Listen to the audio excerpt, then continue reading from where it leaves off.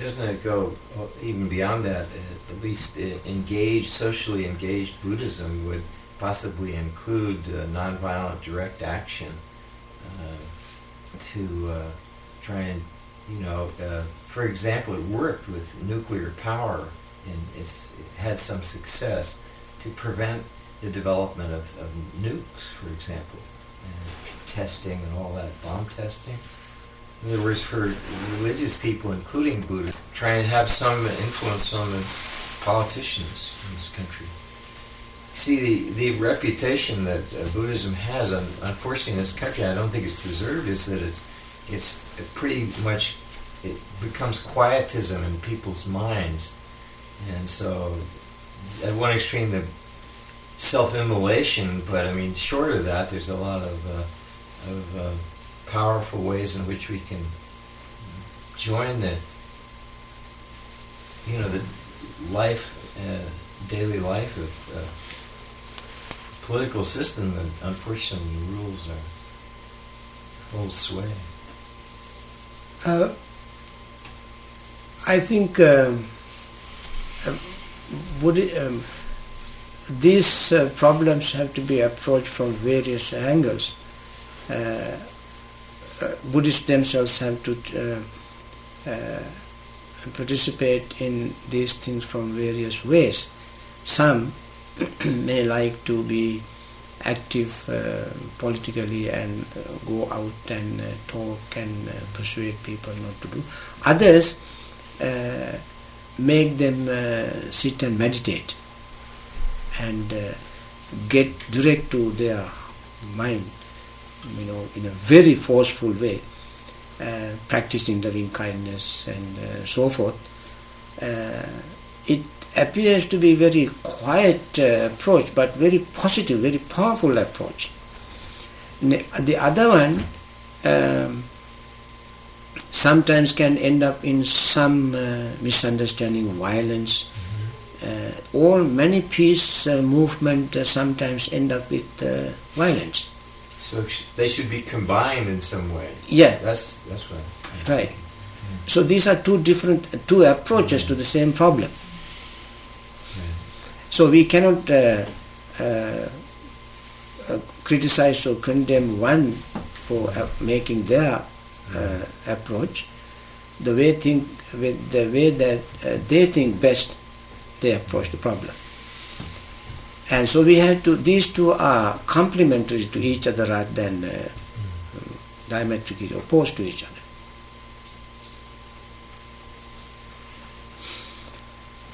Now we come to the last, that may be the beginning of the next topic, meditation.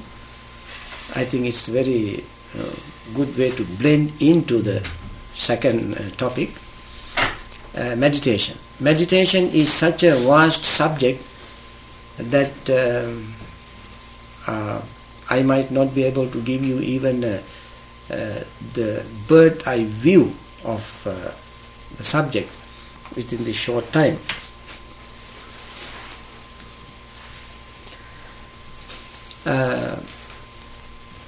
First of all, before I start talking about meditation, once again I like to ask you all whether you have any question related to meditation. Perhaps when I answer your questions, I can touch upon certain salient factors of meditation. If I were to give a talk on meditation as such, I may not touch all the questions that you may have related to it. Do you have any question? I have a question. Yeah, sure. It's sort of just a little technical question. Sure. But I thought one of the effects of meditation would be the, this sense of unity. That is to say that there is no separation, that you feel no separation. But recently I've been feeling that indeed a separation between my body and for lack of a better word, I'll just call self or identity, that I feel that my body becomes like a shell, and there's a sense of my moving around in it. Do you know what I mean? And so that it feels as if or it could feel like a very loose cloak, that it's not. So I don't feel like me in the ordinary sense of me as I'm sitting here now and using my hands. I feel very, very different. And I thought that I don't know, it just seems sort of like an oddity. I don't know what that is.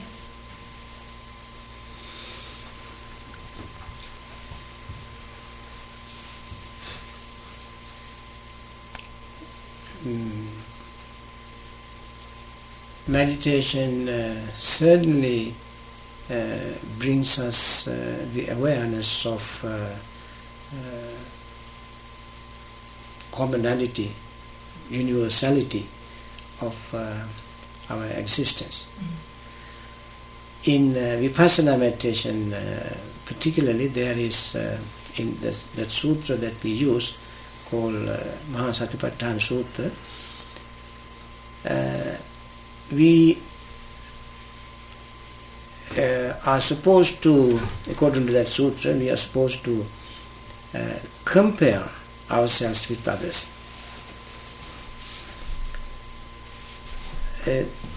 The comparison, of course, we do all the time. Individually, we do compare ourselves with others. In a mundane, ordinary level, everybody does that comparison. That they may not say it out loud, but in their mind, they have this comparison. They may say, I am so and so, I have such and such, my wealth is such and such, my appearance is such and such, my education is such and such, I have so many such and such things, so and so has so many such and such things, so and so appears like that, so and so does such and such, so and so's education is such, and so forth and so on. We make this comparison all the time. That is not the kind of comparison we are supposed to do. That comparison is called the measuring. For the measuring in Pali is called mana. Mana, the thing that we use to measure also is called mana. And the act of measuring is called mana too. That means we always compare ourselves with others. That increases our separation, individuality, rather than uniting us. So I keep increasing my ego,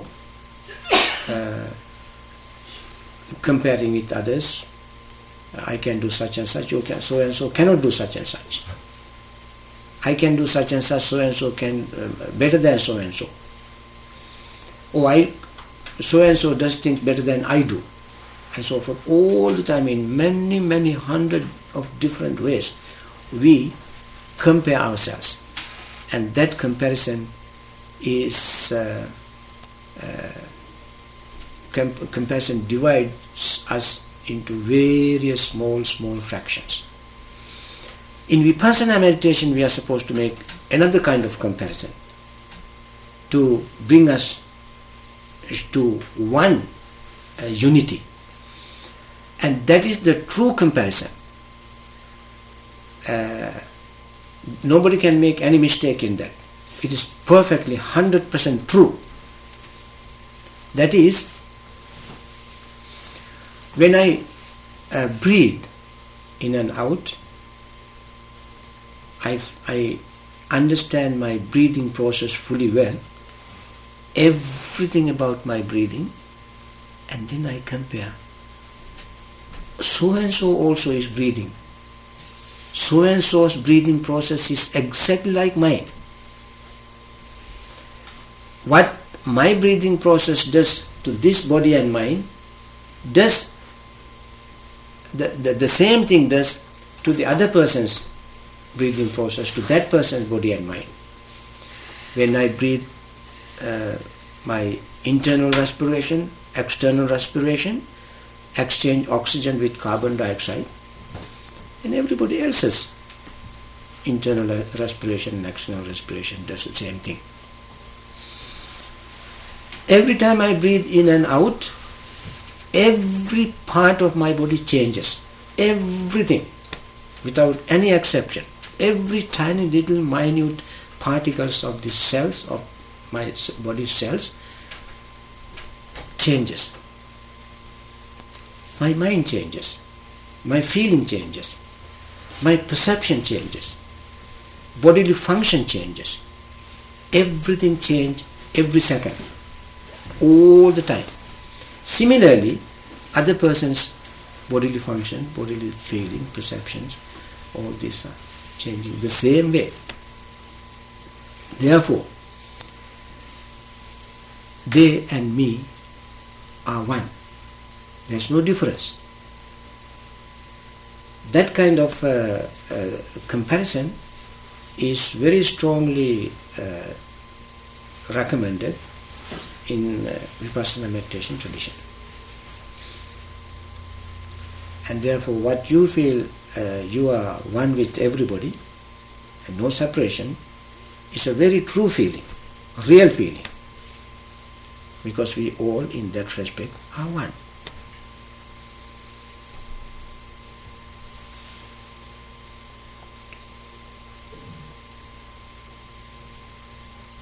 Okay? Yes. When you have people who have made a retreat or take time for meditation together, and after the close of whatever length of time you're together, do they say to you that they feel more connected to those around them, even though it isn't a strong social intercourse and change, but rather a feeling of, what you said, a oneness with the universe, with others, with human? Is the common response to this, if you were to ask people, or if they were to comment to you, would they say that I feel more at one with human beings, with others, more aware of them, more sensitive to them? In fact, that is exactly what we expect the meditators to feel. Some may not express it verbally, but they do really experience that. When we talk to them personally, asking them these questions directly, this is exactly what they say, although they may not volunteer to make this expression. It's exactly the feeling that I've come away with. Right. I've never had this type of experience before, but it's exactly what I'm feeling. Right. When people meditate their experiences, they may have variety of experiences. Some of them are related to their previous conditioning. Aside those previous conditioning, taking all this previous conditioning away, what they really experience from true practice of meditation is the same. Their feeling, their perceptions, their understanding, their experience would be the same.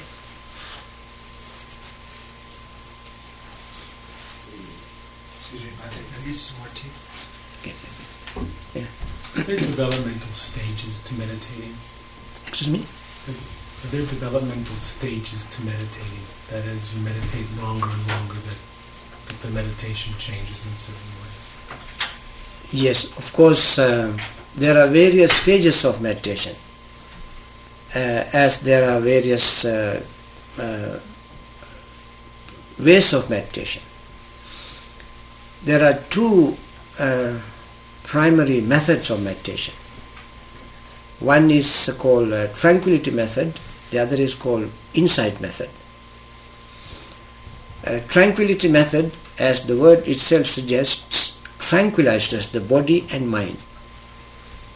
Ultimate result of tranquility meditation is to gain absorption concentration, to be with one with the object. Mind becomes so absorbed in the object, the meditator gains very deep concentration, and that is called tranquility meditation. Even that has stages.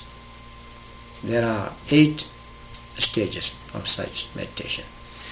They are called jhanas. The word Zen comes from that word jhana. Jhana is Pali, dhyana is Sanskrit. Chinese Cha'an, Japanese Zen. So when one follows that tranquility meditation method, meaning concentration, absorption, concentration, meditation method, the result is that. Result is attaining those absorption state, which are called jhanas. 8 are there in number. The other method is called insight meditation, which is more analytical, more subtle, deep, and profound, which takes deep root in the mind, and various psychic irritants will be not only suppressed temporarily but eliminated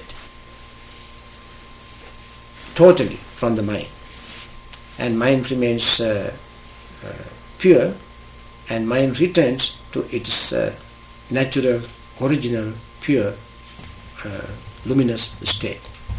You said various what are eliminated? I didn't hear you. Psychic irritants, various type of, sometimes we call them defilements. So these are the 2 methods. In just like in tranquility meditation, in insight meditation, also there are stages, which I casually mentioned this morning and yesterday. First stage, second stage, third stage, fourth stage, they have their names. First stage is called stream entry. Second stage is called once returner stage. Third stage is called never returner. Fourth stage is called perfect or pure or arahant in Pali. Now, these 2 methods are related to each other, not totally separate, because one can start with tranquility meditation and end up with insight meditation. Another may start with insight meditation and end up in tranquility meditation. The third person can combine these together, and that in Pali is called Gunaratana. That means one attains tranquility stage, and then later on, before going to the highest attainment, the person will come to a stage where the mind is very restless, cannot focus the mind on an object, cannot gain concentration. Then the person, since the person still is interested in the practice, will switch on to more active state. That is insight meditation, to observe many things happening to the person. Tranquility meditation is sometimes appears to be simple and easy, but it is extremely difficult because it needs great deal of concentration. One has to spend time in one place, sitting, focusing the mind on one object, very, very long for long time. And that is very difficult. See how, when you try to sit even for 1 hour, see how difficult it is. Therefore, tranquility meditation is not that easy. But insight meditation, not only easy but more practical, anytime, anywhere, in any posture, or on any subject, one can practice insight meditation. Therefore, insight meditation is becoming more and more popular. Tranquility meditation, although people try to practice tranquility meditation, afterwards they find it extremely difficult. Particularly to gain expected states of jhanas, absorption stage. I come from a place where there's a great deal of emphasis on meditation as a means of making oneself available to enlightenment. I shouldn't say that I come from that. I've also done, and I've been practicing Zen for not quite a year. And at the same time, it really is also, I think, it's of course the paradox, that it's not, you don't meditate for any purpose, or so what is the relationship between meditation and enlightenment? There's, I have to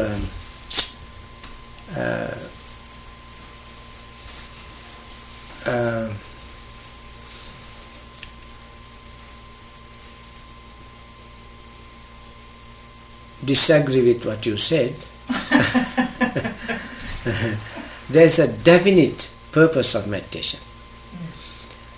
If somebody, this is one of the misconceptions of meditation. Of course, if you read my book, there are a lot of misconceptions I have mentioned. One of the misconceptions is that meditation is just aimless sitting just for the sake of sitting. That is not true. We all have to have a goal in mind. A goal, a place, aim to reach. But we should not make a timetable to attain that goal, thinking that today I will attain this, tomorrow I will attain this, and day after tomorrow that, and so forth. No time schedule. But there has to be a definite goal.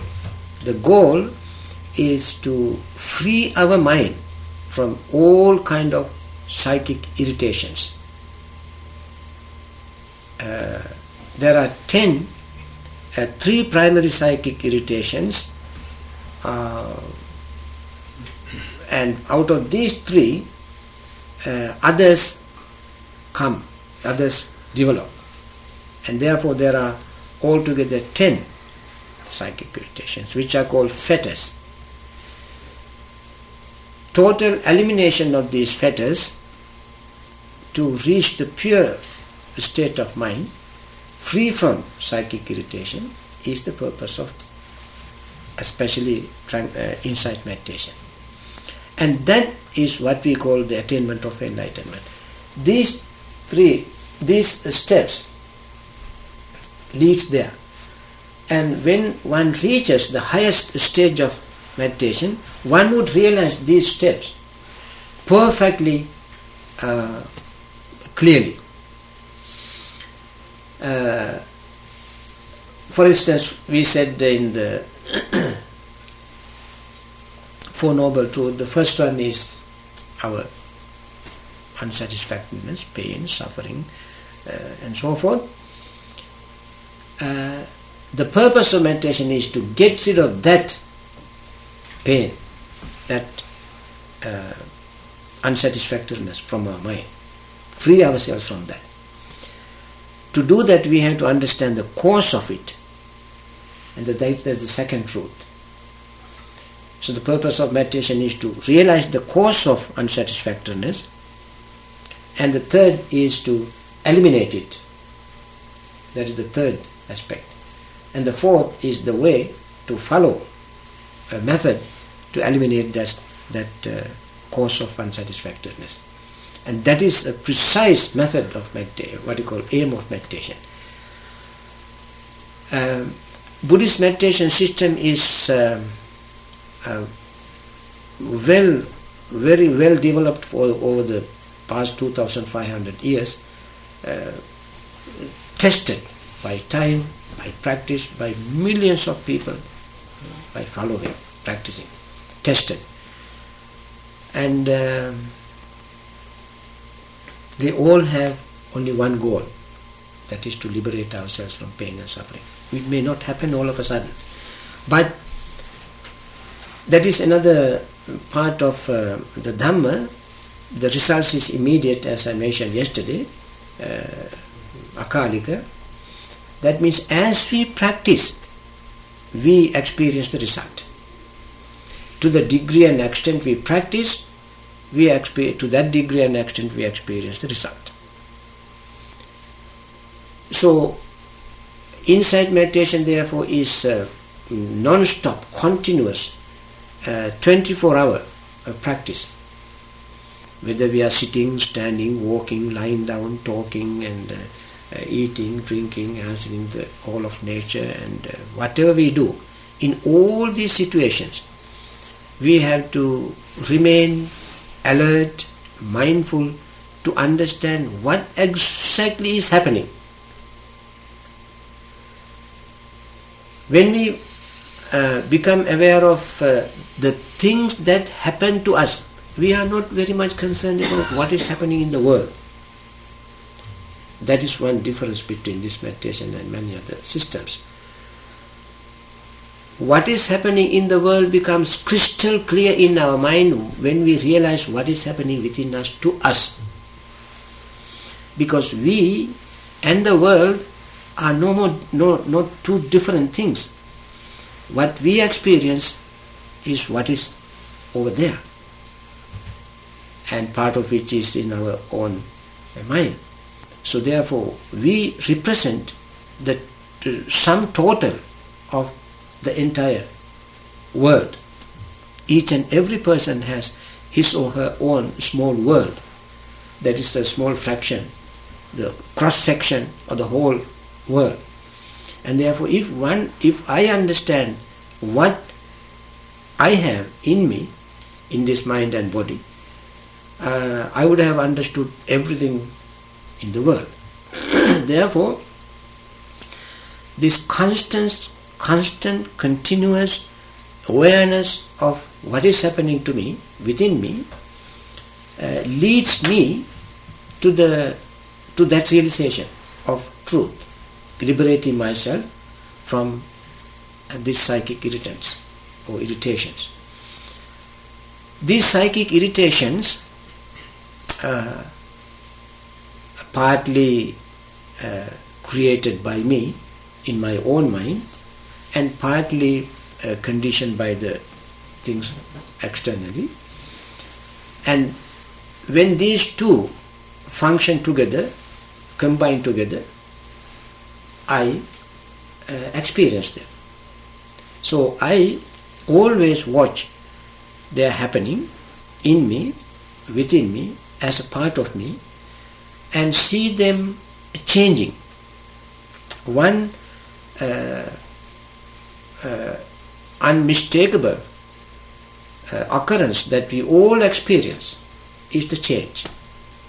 We all experience change, and keep watching the changes taking place within us all the time, while listening, while talking, while eating, drinking, whatever activity we are engaged in, we experience change, impermanence. And that leads us to the realization of the fact that nothing is permanent. When we realize that nothing is permanent, there is nothing for us to grasp, hold on to, anchor ourselves into. As long as we don't realize that, we think, well, I will be anchored in on such and such thing. at such and such place, on such and such idea, such and such belief, such and such situations. And we keep trying to hold on to, trying to anchor ourselves, cling to those things, and next moment they are gone, disappeared, and we are left behind without any support, anything hold on to. Now, when we are aware of this, we will not be left helpless because we anticipate it.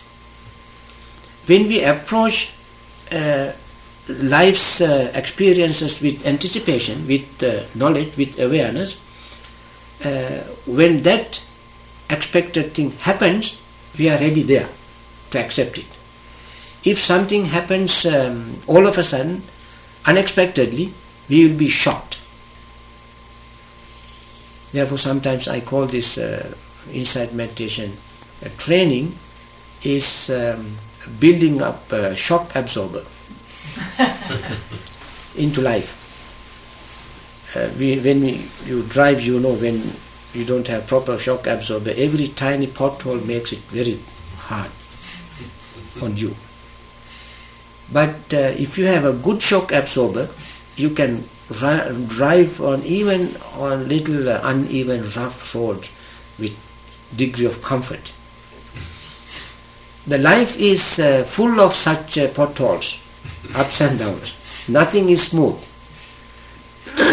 Therefore, if we build this system within ourselves with awareness, with mindfulness, with caution, knowing what to expect, where certain things happening, then when that happens, we are perfectly ready to absorb it, accept it, go along with it. There are certain things that we cannot change in life. There are certain things that change in life, we cannot do anything about it. When we realize, when we practice or mindfulness, insight, we know the difference between these two, which we can change, which we cannot. And also, when changes take place sometimes, when we experience certain things very beautiful, very pleasant, we don't want that to change. We want it to remain forever. Unfortunately, they are not within our command, because we are not their masters. They change despite of our wish, intention, expectation, desires. They change. When certain things are unpleasant, we want them to change very quickly. That also doesn't happen. They change in their own pace, in their own way. So on the one hand, when we are unaware of the reality, the truth, we want certain pleasant, beautiful things not to change. Even if they change, we want them to change slowly, not very quickly. When we know certain things we don't like, we want them to change very quickly, and they don't change as quickly as we want them to change, because they change at the same speed as the good thing changes. So the speed of change of both good and evil, pleasant and unpleasant, is the same. And we have, if we are aware of it, we accept the both with the same state of mind, with the same attitude, same expectation, and go along with it, whether pleasant arises or unpleasant arises. We treat both equally. That way, we don't try to run away from those real things, but rather run into them. We don't try to sweep them under the rug, but we bring them to the open and face them face to face directly. That way, not only can we live the life more comfortably, peacefully, more realistically, but also we experience some insight, and we grow insightfully. We mature our in a spiritual as well as in a insightful manner. And therefore this practice is called practice of awareness, is called insight meditation. And Buddha said very positively about a lot of things about it. He said, when we say this, some people, some of you may perhaps be shocked to hear this, because this is the statement that has been made by many people in many areas. The Buddha said, this is the only way.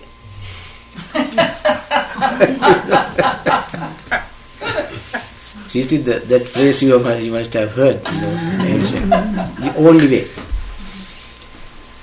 When he said only way, he meant something very special. You see, only way means when you are mindful, aware, alert, you don't make mistakes. When you are mindful, you are cautious, you know what is happening, you are fully aware. There's nothing wrong in that. So that awareness, that mindfulness, that insight makes you happy. Therefore, to make yourself happy, you have to cultivate this insight. That is the only way to make you happy. Not blindly accepting something, or blind rejecting something, or surrendering yourself to something without knowing what you are surrendering to, but full, total awareness, total mindfulness makes you happy. You know what you do, and you are ready to accept the consequences. And that makes you happy. Atma buddhi sukhandeti. That means when you do something with wisdom, with understanding, with awareness, with mindfulness, that particular thing brings you happiness. If you do things unmindfully, not knowing what you do, just for the sake of doing, or making us on the spur of moment decisions, later on you may regret. And therefore, in this particular sense, Buddha said, this is the only way to make us happy, reduce our psychic irritations,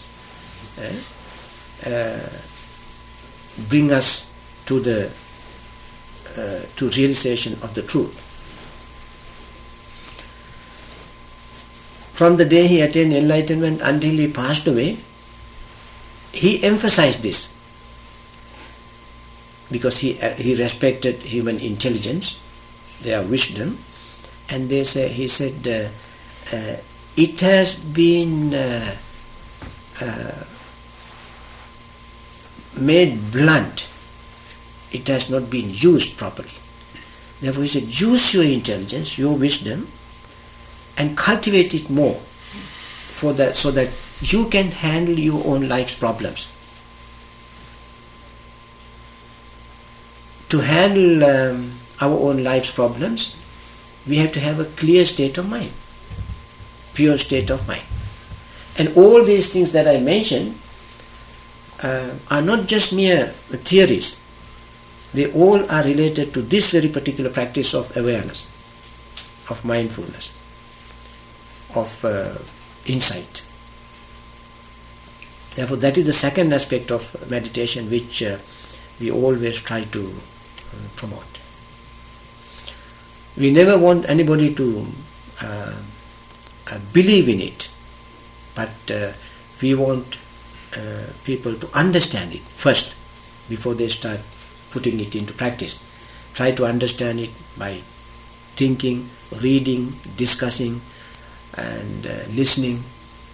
Try to understand. When you understand, you will see, this is what I should do. If you don't understand, until you don't understand, don't start practicing it.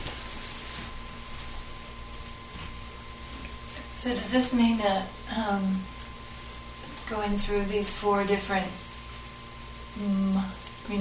the suffering or the unsatisfactory, and discovering the cause of the unsatisfactory feelings or the suffering, and then when you get down to the state that you, or when you reach the state that you talked about, is that simply a state of non-clinging or non-grasping? Exactly. And that is our goal. When we have a goal, we have to have a plan to reach the goal, the certain method to reach the goal. And this is the method to reach that goal. It is just like when you want to drive to New York from here, you have to have a road map. If somebody thinks, I know New York well, I have a car, I simply drive. Of course, he can have a good skill of driving and have money to pay for gas and so forth, and may have a good car. If he does not know the road, he may end up somewhere. Definitely. But not New York. One who knows all this, the road, the skill, other necessary things, and drive, he reaches New York very comfortably, easily. Similarly, we all have to have a goal. Keeping that goal in mind, we don't have to rush. Take it easy.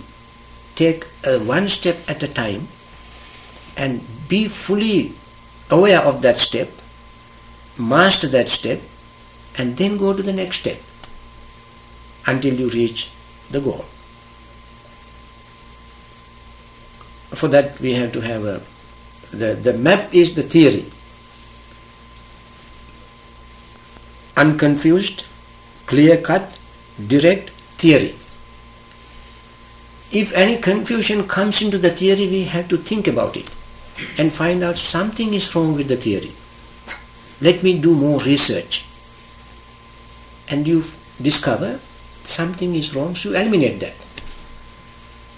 And then start doing more research until you are fully confident that the theory is right, and then put it in practice. And never go wrong.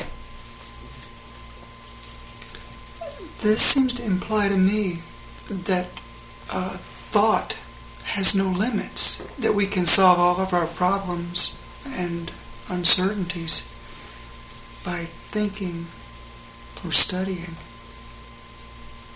Is that true? Not necessarily. But mere thinking, if we try to solve problems, perhaps that may not be a way to solve problems.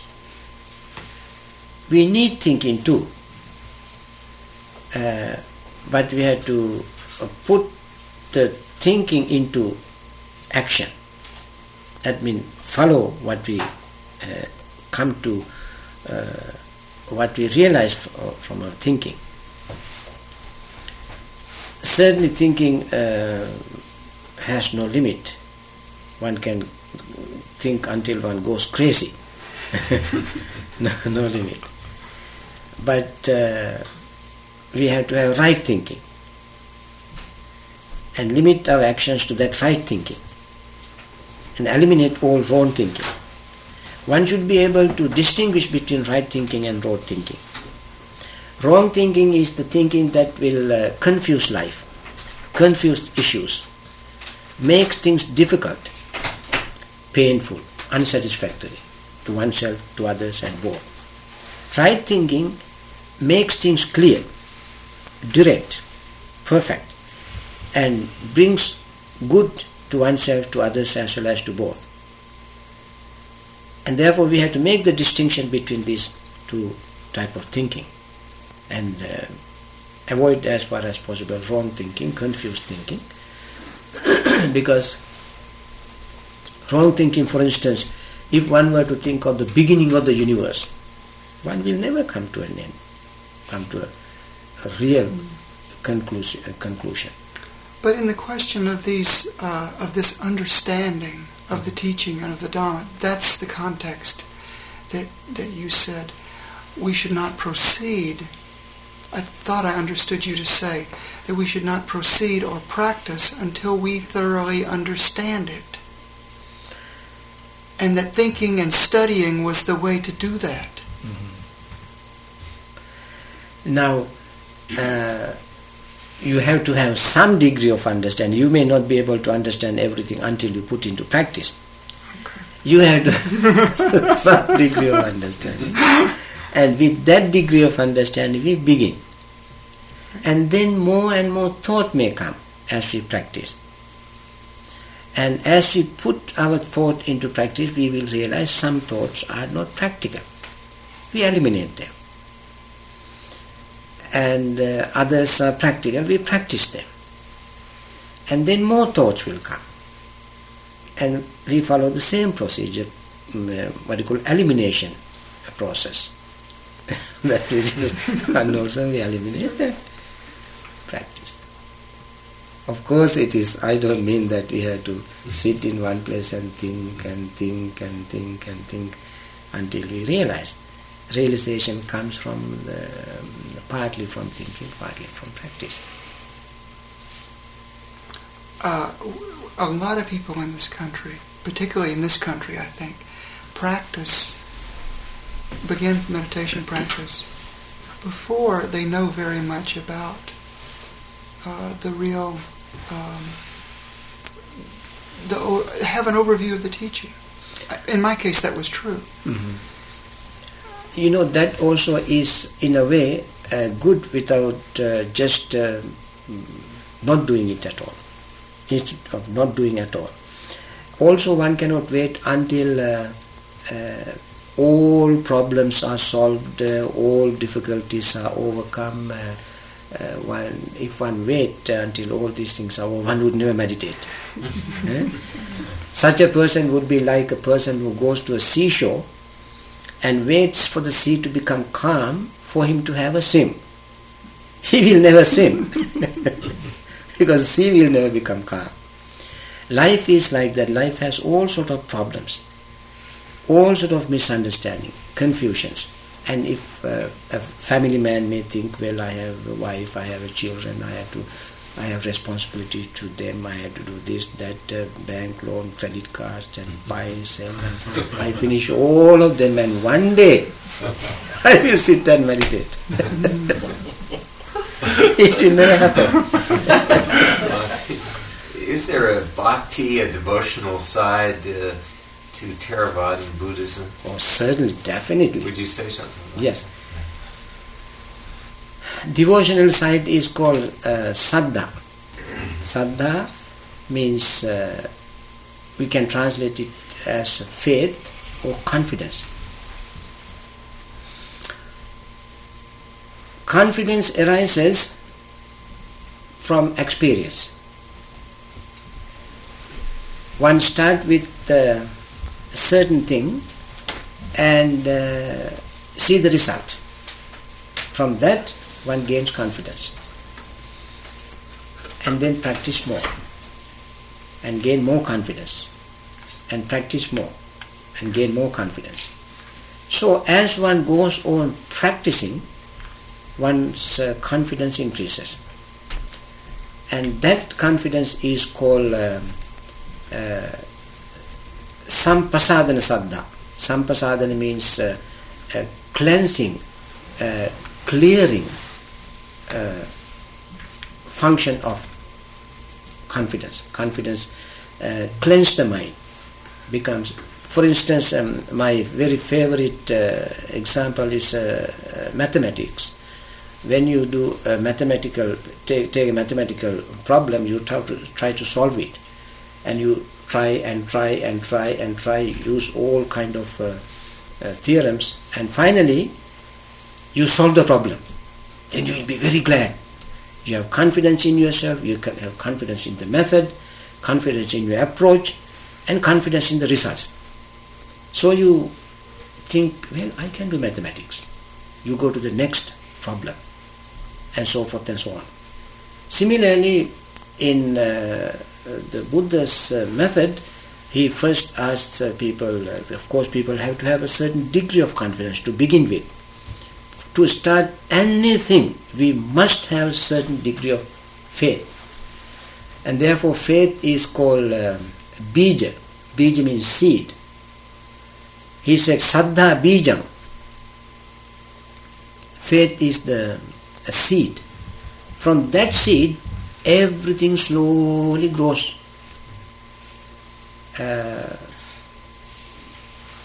Therefore, that's a very important aspect.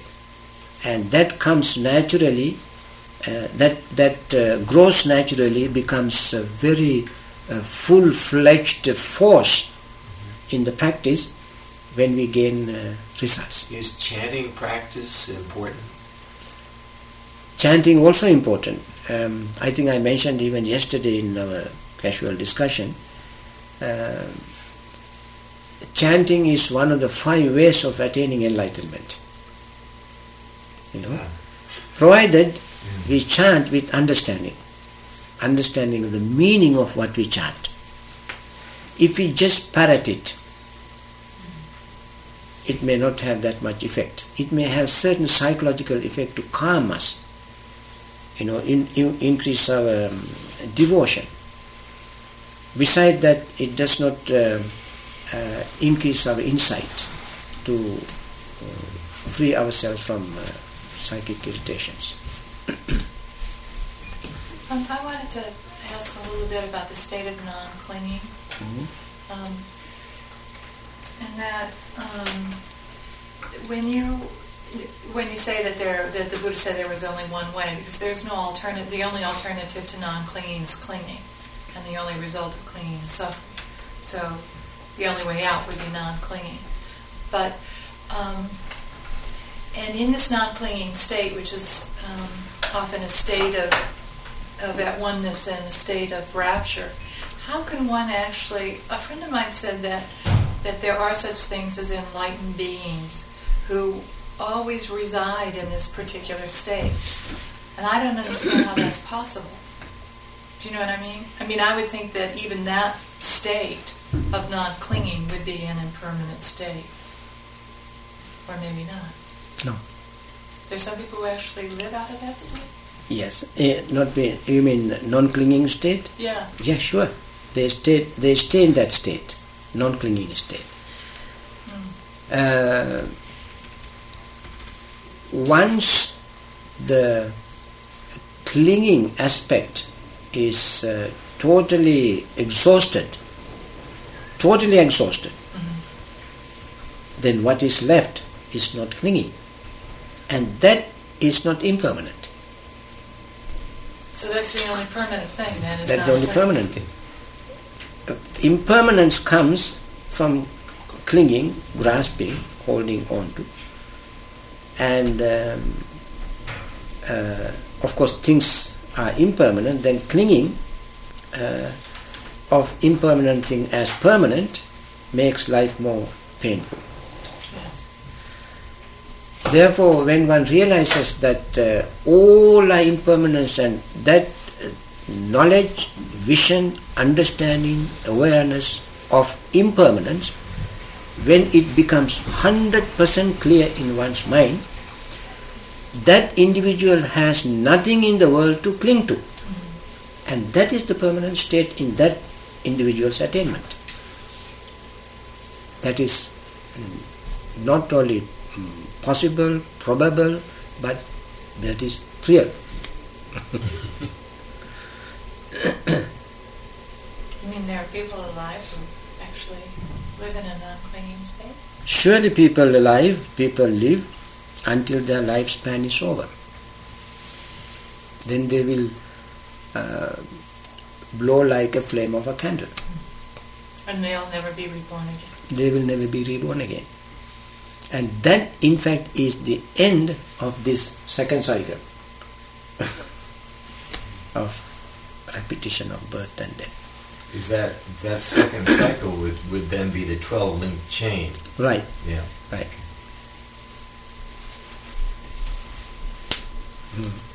For those of us who are going to be probably reborn again. You know, even that those of us who are probably be reborn will not be reborn into woeful states of existence, more painful state of existence than now. We may be, because of our awareness, our practice, and making tremendous effort to overcome these psychic irritations. As a result of all these positive, wholesome, noble activities, we may be reborn in few lives in a very, very peaceful, very happy states of existence. I thought you could go backwards, though. You can go backward. Of course, this karma and rebirth process is not unidirectional. It is multidirectional. It is not like Darwinian theory. In Darwinian theory, it's only unidirectional. It means you always evolve from something, go higher, higher and higher and higher, no matter what you do. That's a natural biological process. But the law of action and reaction, or karma, tells us that that is not always true, because the things, unexpected, different, new things happens, and therefore unexpected results can take place. One may go zigzag here and there, no one knows. And that diversion, the what do you call this, up and down of this chart, will reduce. May not go too far down. If it goes down very short wave, and stay more or less stable until one brings that whole process to an end. The other day I said to myself out of nowhere, I don't know